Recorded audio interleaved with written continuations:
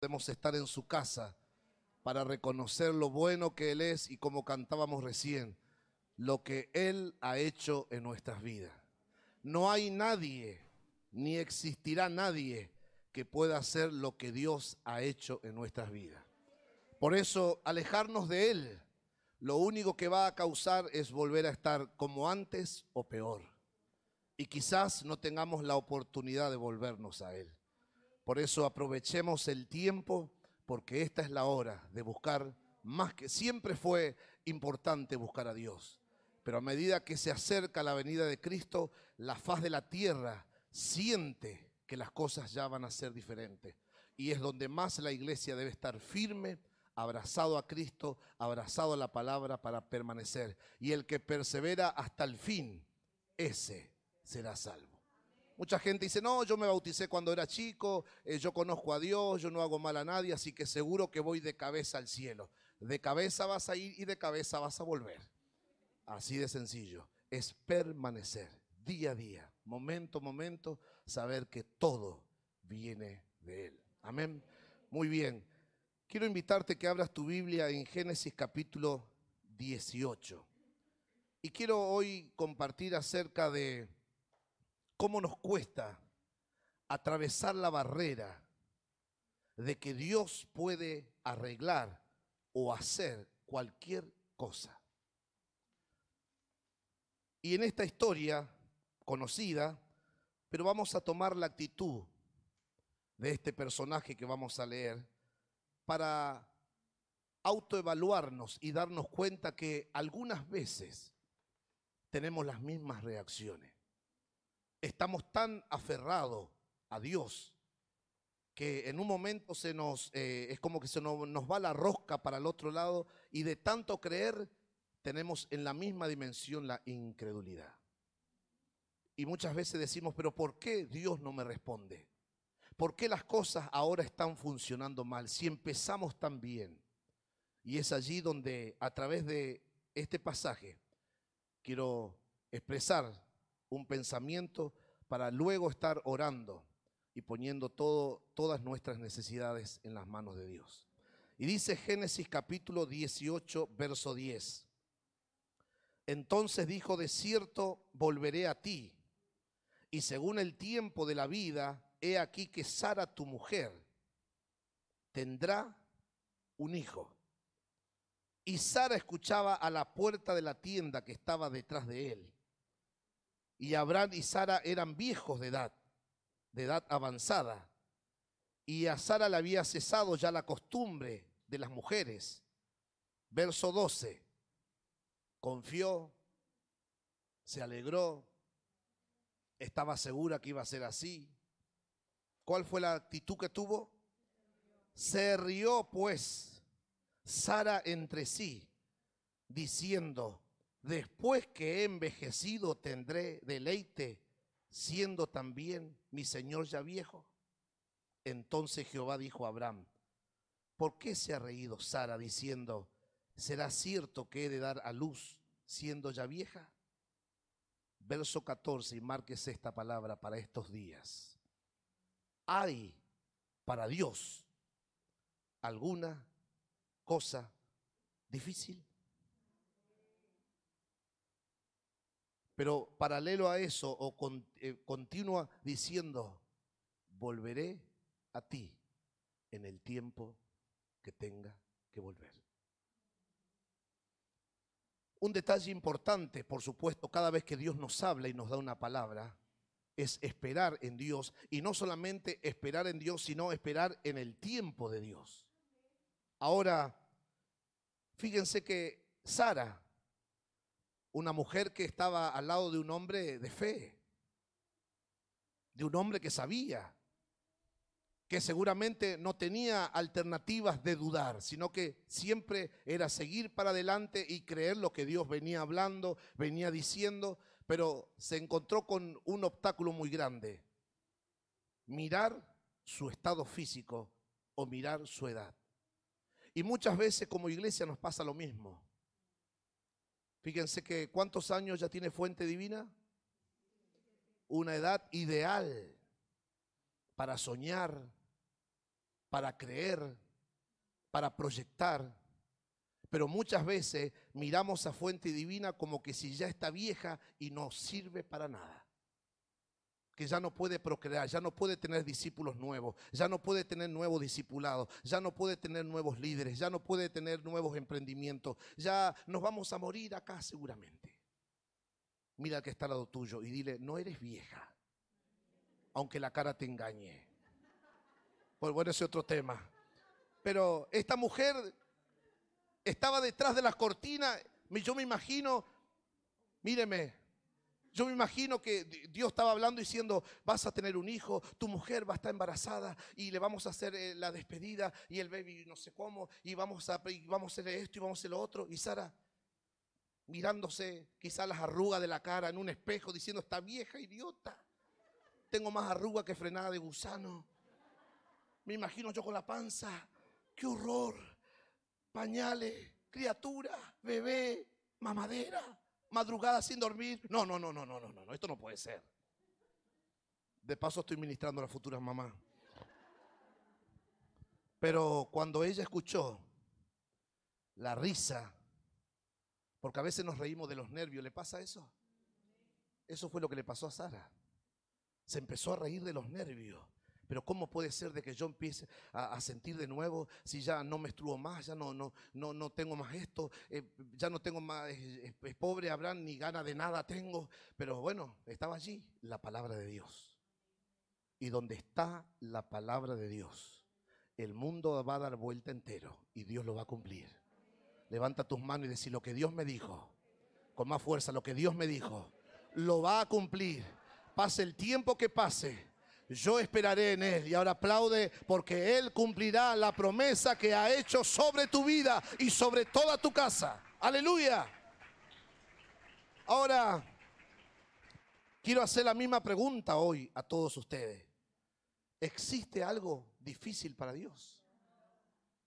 Fíjense que normalmente cuando le hablamos a nuestra familia o a nuestras amistades del Señor, le presentamos un evangelio a un Dios de poder, a un Dios de gracia, a un Dios de milagro. Y quizás si tenemos algún milagro hecho en nuestras vidas, con más razón le damos ese testimonio a las personas. Pero a la hora de volver a creerle en algo a Dios, no tenemos la misma fuerza. Y empezamos a sufrir. Y empezamos a tener un sentimiento negativo, empezamos a oprimirnos, a estar tristes. Y de repente vemos que las personas que le hablamos de Cristo empiezan a prosperar, les va bien en el matrimonio, son bendecidos los hijos. Y uno dice, al final oré por estas personas y estas personas avanzaron y ahora nosotros, que hemos llevado a estas personas al Señor, estamos peor. Es porque sencillamente hemos dejado de creer que para Dios no hay nada imposible. Y fue lo que le pasó a Sara. Muchas veces nos apresuramos a aconsejar a otros y le decimos, no, Dios puede hacer. O alguien dice, algún día voy a ir a la iglesia. No, tenés que ir, tenés que congregar y Dios te va a ministrar y te va a hablar. Y después cuando tenemos un problema, lo primero que hacemos nosotros es dejar de congregar. Y todo lo que dijimos, ¿dónde quedó? Por eso, cuando vemos nuestros seres queridos pasando por tiempos difíciles, lo mejor que podemos hacer no solamente decirle lo que Dios puede hacer, sino que debemos dar testimonio de que nosotros seguimos creyendo que Él algo imposible lo puede hacer posible. ¿Qué es lo que estos días estás necesitando que Dios haga? ¿Qué es lo que estás necesitando que hoy te responda Dios? Si yo te diría, bueno, tenemos que embarazarnos de una respuesta de Dios, uno dice, 9 meses más, salvo que nazca 7 mesinos, 8 mesinos. Pero si Dios te dice, yo ya lo puedo hacer. Yo lo puedo hacer hoy, mañana, en segundos. Quizás volvemos a nuestro hogar y hay una respuesta. A veces llegamos al buzón del correo y decimos, ay, por favor, que llegue el papel, que llegue el papel. Y pasa un día, 2 días y nos desesperamos y el día menos pensado llegó y hasta ni nos emocionamos ni agradecemos porque ya hemos desistido y nos hemos rendido a esa espera. Dios en esta tarde quiere activar nuestra fe, pero no solamente a lo que está por delante, a lo que tenemos que vivir en el día a día, sino que Dios quiere que tengamos una fe permanente. Que todo el tiempo, fíjense que la única forma que el ser humano en toda la faz de la tierra puede abrir los ojos todos los días, podemos abrir los ojos por el poder de Dios. Dios lo hace posible, ¿o no? Y así como hace eso, hace todo lo demás. Y uno dice, no, pero conseguir este trabajo va a ser muy difícil. Y el Señor dice, no. Si tú dices, si tú sueltas la palabra, no voy a conseguir el trabajo. Si tú sueltas la palabra, no voy a conseguir el piso. No voy a conseguir sanarme. No voy a conseguir salir de este vicio. No voy a conseguir, esa misma palabra te está atando. Porque el diablo oye, no puede saber lo que hay en nuestros pensamientos, pero él escucha lo que tú dices. Y automáticamente activa a todos los demonios para que trabajen a favor de esa palabra que hemos soltado. No lo vamos a lograr. No nos vamos a sanar. Y creo que de esto me voy a morir. Y quizás esto será un cáncer. Y quizás esto será un tumor. Y ya veo que mi marido me deja. Y ya veo que mi hijo se va. Y ya veo que pierdo esto y pierdo lo otro. Y Satanás dice, vamos, sigue, sigue, sigue. Porque cuando tú más negativo estás, más herramientas me das para que yo sea diablo. El diablo es diablo en la dimensión que momento a momento nosotros desactivamos a Dios y lo activamos a Él. Por eso es importante. Nosotros tenemos que aplastar las obras del diablo. Dile que está lo tuyo, hay que actuar contra el diablo.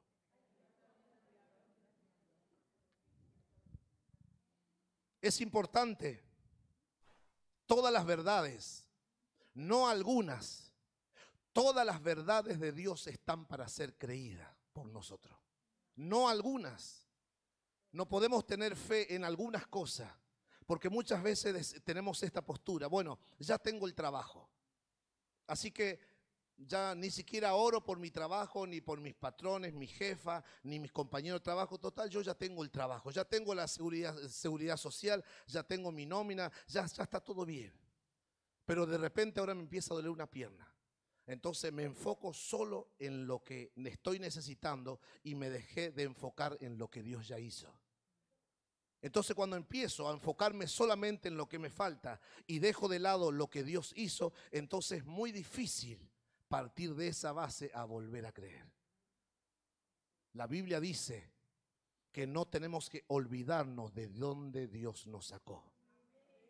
Y si miramos apenas así de todo lo que hemos dejado atrás, de todo lo que Dios nos perdonó, de todo lo que Dios nos restauró, de todo lo que hemos aprendido, de todo lo que Él ha hecho para cambiar nuestra vida, nuestra familia, ¿acaso no podrá una cosa más? Y en esta tarde Él nos dice, yo lo quiero hacer, pero si tú no tienes la fe para activar mi mano, no lo puedo hacer. Hay personas que reciben el milagro sin creer, porque necesitan esa experiencia espiritual para darse cuenta que existe Dios. Pero para su pueblo, que ya somos sus hijos, ya somos su cuerpo, ya somos su iglesia, Dios no tiene que estar todos los días haciendo una experiencia nueva como que si no lo conocemos. Debemos caminar frente a un Dios conocido.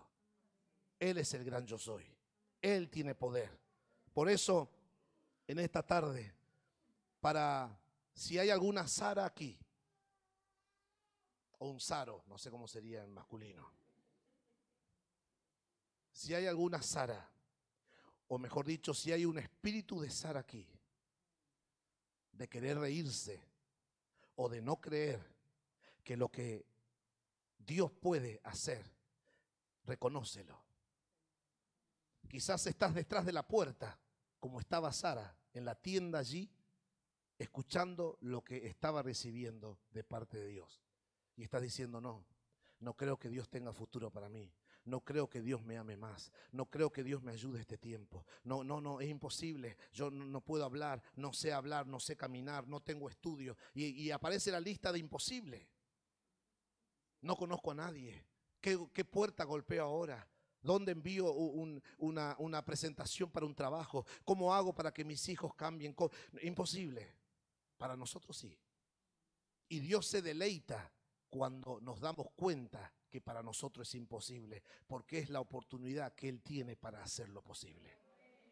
Por eso en esta tarde, querida familia, renuncia a ese espíritu de Sara. Deja de reírte de los nervios. Yo creo que Dios. No te escondas.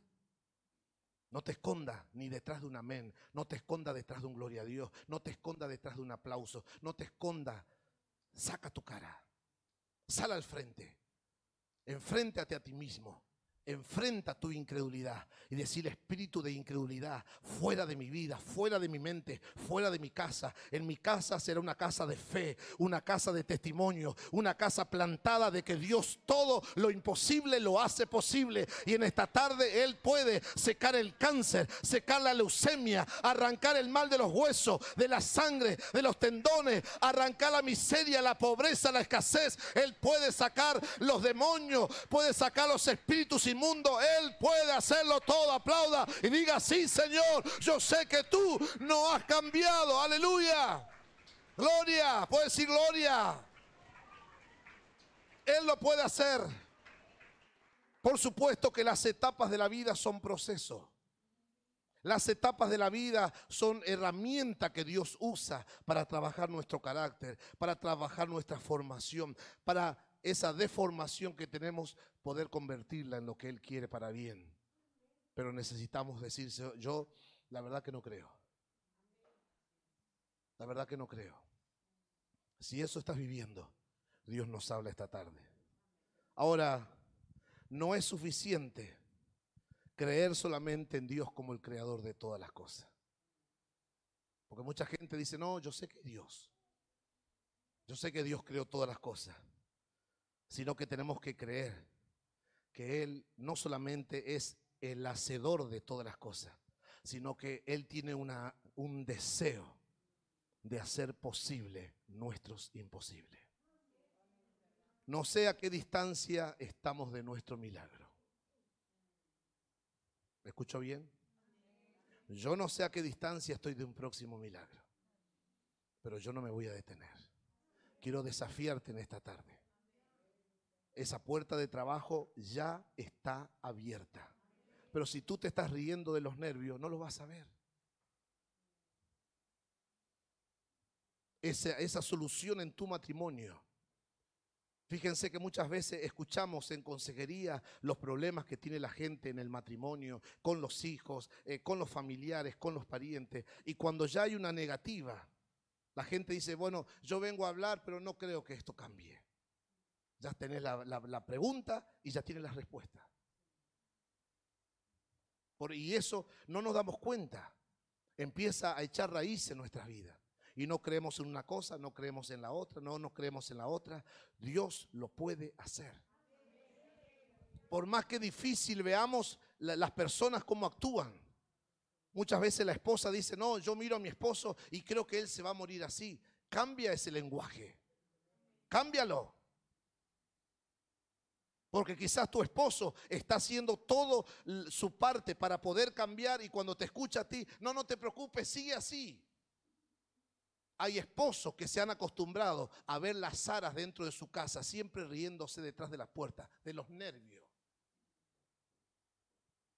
A la hora de amar se están riendo de los nervios. A la hora de trabajar juntos en la casa se están riendo de los nervios. A la hora de venir a adorar a Dios vienen riéndose de los nervios. ¿Por qué? Porque el espíritu de Sara los gobierna.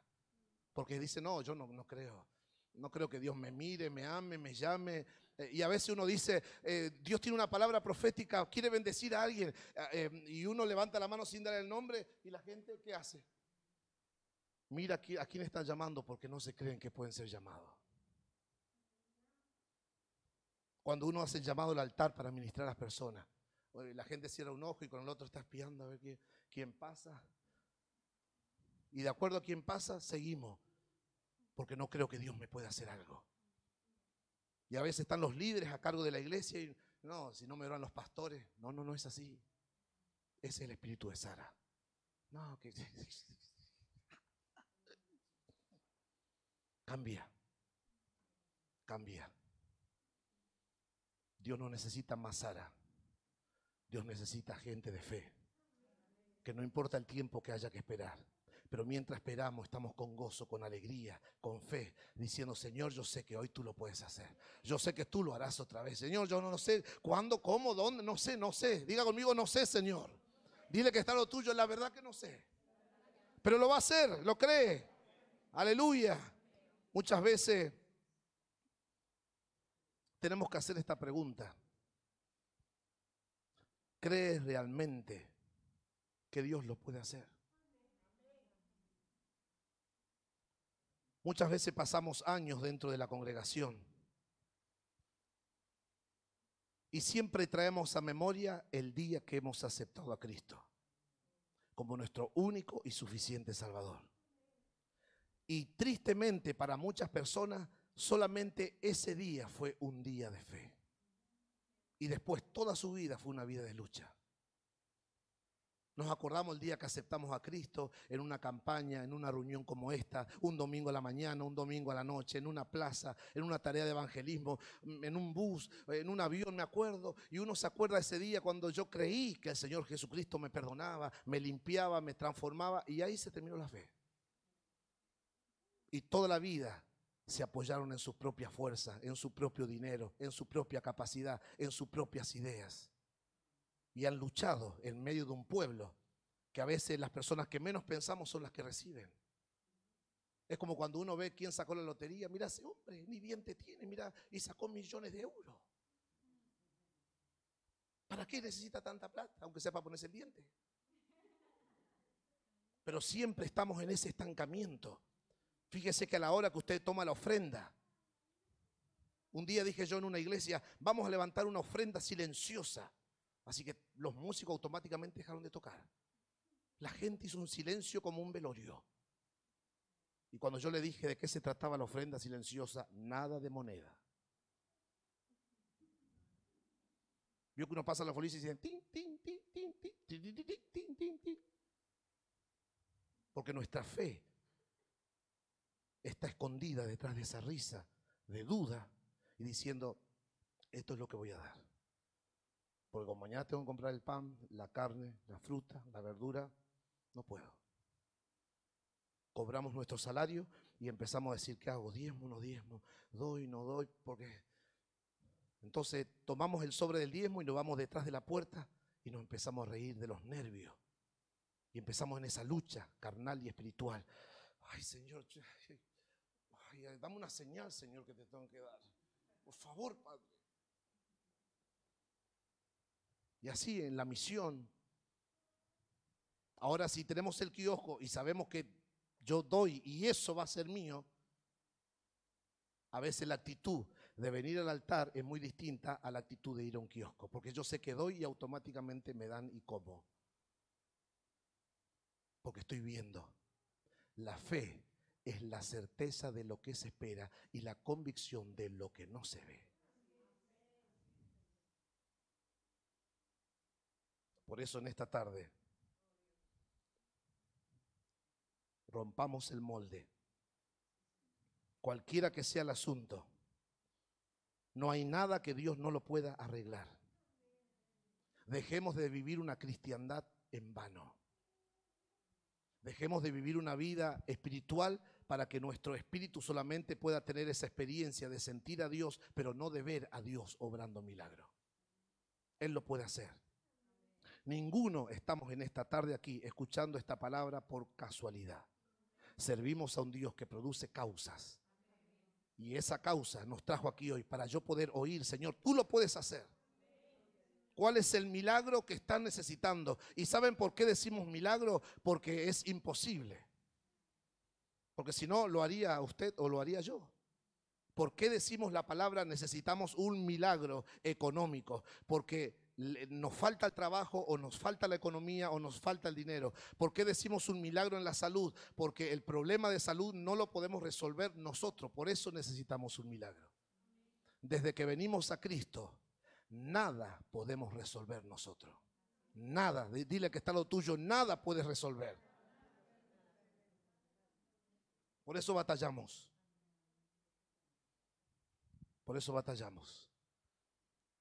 Una esposa de un pastor se acercó en una ocasión a pedir ayuda porque su esposo el pastor de la iglesia, estaba teniendo algunas actitudes de desobediencia, de mentira y actitudes equivocadas. Y ella se sentó en mi despacho y me dijo: pastor, vengo a hablar con usted para desahogarme, pero en realidad no creo que Dios pueda hacer algo. Y lo que más lamento, que van a sufrir mis hijos o la congregación si se enteran la clase de pastor que tienen. Pero bueno, yo no creo que Dios pueda cambiar. Y así hay muchas personas. Tienen el problema en la punta de la lengua. Lloran día y noche por el problema, pero no creen que Dios puede cambiar. O hay muchas personas que creen que Dios me puede cambiar a mí, pero no a ti. Dios me tendría que perdonar a mí, pero no a ti. Dios tiene que llevarme y ponerme a su diestra, pero a ti, si te puede dejar por ahí abajo, está bien. Soltemos en esta tarde ese espíritu de Sara. Soltemos ese espíritu de estar escondidos, riéndonos de los nervios, diciendo: no, yo no creo que pueda. No creo que yo tenga deseo. No creo que yo pueda sentir algo. Saca todo eso de tu vida. Y cree que en esta tarde Dios tiene una porción preparada para tu vida, una porción preparada para tu casa, para tu matrimonio, para tu familia, para tus hijos, para tus nietos. Todo eso que tú estás viviendo este tiempo diciendo: no doy más, no sé hasta cuándo voy a aguantar. Y el Señor te dice: piensas así porque no lo sueltas. Suéltalo. Nosotros no tenemos el poder para cambiar a nadie. Nosotros tenemos el poder para arruinar la vida de cualquiera, pero no para cambiarla, no para modificarla. Por eso en esta tarde quiero provocarte, incentivarte a que puedas ministrar tu mente diciéndole: Señor, es verdad. Yo muchas veces me río de los nervios, pero no porque esté con gozo y con alegría creyendo que tú lo puedes hacer. En esta tarde, si hay una dolencia en tu cuerpo, cree en el Señor Jesucristo. Cree en el poder de la cruz. Si estás necesitando un contrato laboral, prepárate para creer en ese milagro. Si estás necesitando que Dios mueva una pieza, un familiar, un ser querido en tu casa, créelo. Créelo. Créelo. Nosotros no lo podemos hacer. Tenemos que entender esta verdad, esta realidad. Nosotros no podemos hacer nada. Por eso Dios, cuando Sara se empezó a reír a escondida del marido, burlándose, diciendo: no, esto es imposible, mi marido aún ya es viejo, no sirve para nada este hombre. Y después la promesa se cumplió. Se ve que no era como Sara pensaba. No pienses, querida hermana que estás aquí, no pienses que tu marido no sirve para nada. Hombres que están aquí, no pienses que tu mujer no sirve para nada. Padres que están aquí, no pensemos que nuestros hijos no sirven para nada. Líderes que están aquí, no piensen que la iglesia no tiene deseo de servir a Dios y de crecer. Cambiemos nuestra manera de pensar, activemos la fe y empecemos a ver los milagros creativos que Dios puede hacer en medio nuestro. Amén. Cierra tus ojos allí donde estás. Aleluya. Aleluya. Piensa en tu imposible. Piensa en tu imposible. Piensa allí donde no puede llegar la ciencia. Piensa allí esa deuda que está agobiando tu vida. Piensa en esa enfermedad que está viviendo tu familiar, tu esposo, tu esposa en tu casa. Piensa esa situación de frialdad y de indiferencia a Dios que hay en tus seres queridos. Piensa en esos conflictos que día a día están calcomiendo tu matrimonio. Piensa en esos pleitos y esas peleas que no se terminan en la familia.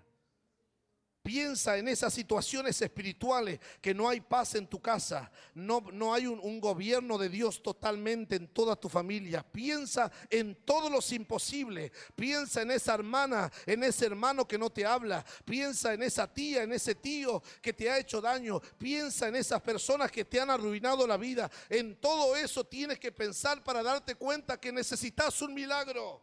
Y Dios lo puede hacer. Dios lo puede hacer. Dios puede romper las cadenas, Dios puede romper las ataduras, Dios puede tocar tu jefa para levantarte el salario, Dios puede hacer cuando todos dicen no, Dios dice que sí. En el nombre de Jesús, pero tienes que reconocer, Señor, me estoy nervioso, estoy nerviosa. Señor, ni siquiera sé cómo creer. Saca de mi mente la incredulidad, saca de mi mente la duda, en el nombre poderoso de Jesús. Y yo quiero en esta tarde sentir una renovación de mi fe en esta tarde. Oh, aleluya. En el nombre de Jesús de Nazaret. Decirle, Señor, no me sirve solamente con amarte, sino que quiero creer en el que amo. En el nombre de Jesús. Deja de sufrir, deja de llorar cuando hay un Dios que te responde. Deja de cargar tus cargas cuando Dios te dice, echa tus cargas porque soy yo el que las llevo. Descansa porque soy tu sanador. Descansa porque soy tu proveedor. Descansa porque el hijo que está en tu vientre está bajo mi cuidado. Aleluya. Y los hijos que ya has traído al mundo, yo los cuido, yo los bendigo. Yo sé hasta dónde llevarlos para que sepan que soy Dios. Suelta tu casa, suelta tu matrimonio, suéltalo. Vamos, levante su voz y empieza a tomar una determinación. Suelta tu casa, suelta tu miseria, suelta tus dolores, suelta tus frustraciones. Deja de vivir lo que dice la gente, vive lo que Dios dice de ti. Aleluya, aleluya. Oh, Rabba Sarabaquía. Vamos, clama, los líderes clamando. Aleluya, esto es guerra. Espíritu de incredulidad, fuera. Satanás, fuera. Espíritu de incredulidad, sal de este lugar. Sal de la tierra. Vamos, hombres clamando. Vamos, mujeres clamando. Esta es la tarde de decirle hasta aquí, Señor, no me río más. No quiero más nervios, quiero fe. Quiero fe, quiero fe. Aleluya. Oh, rabababandiribicandarabasarabacaya. Espíritu de incredulidad, fuera de esta tierra, fuera de la familia, fuera de los hogares, en el nombre de Jesús. En cualquier parte del corazón que te has escondido, sal ahora, sal ahora, sal ahora, sal ahora.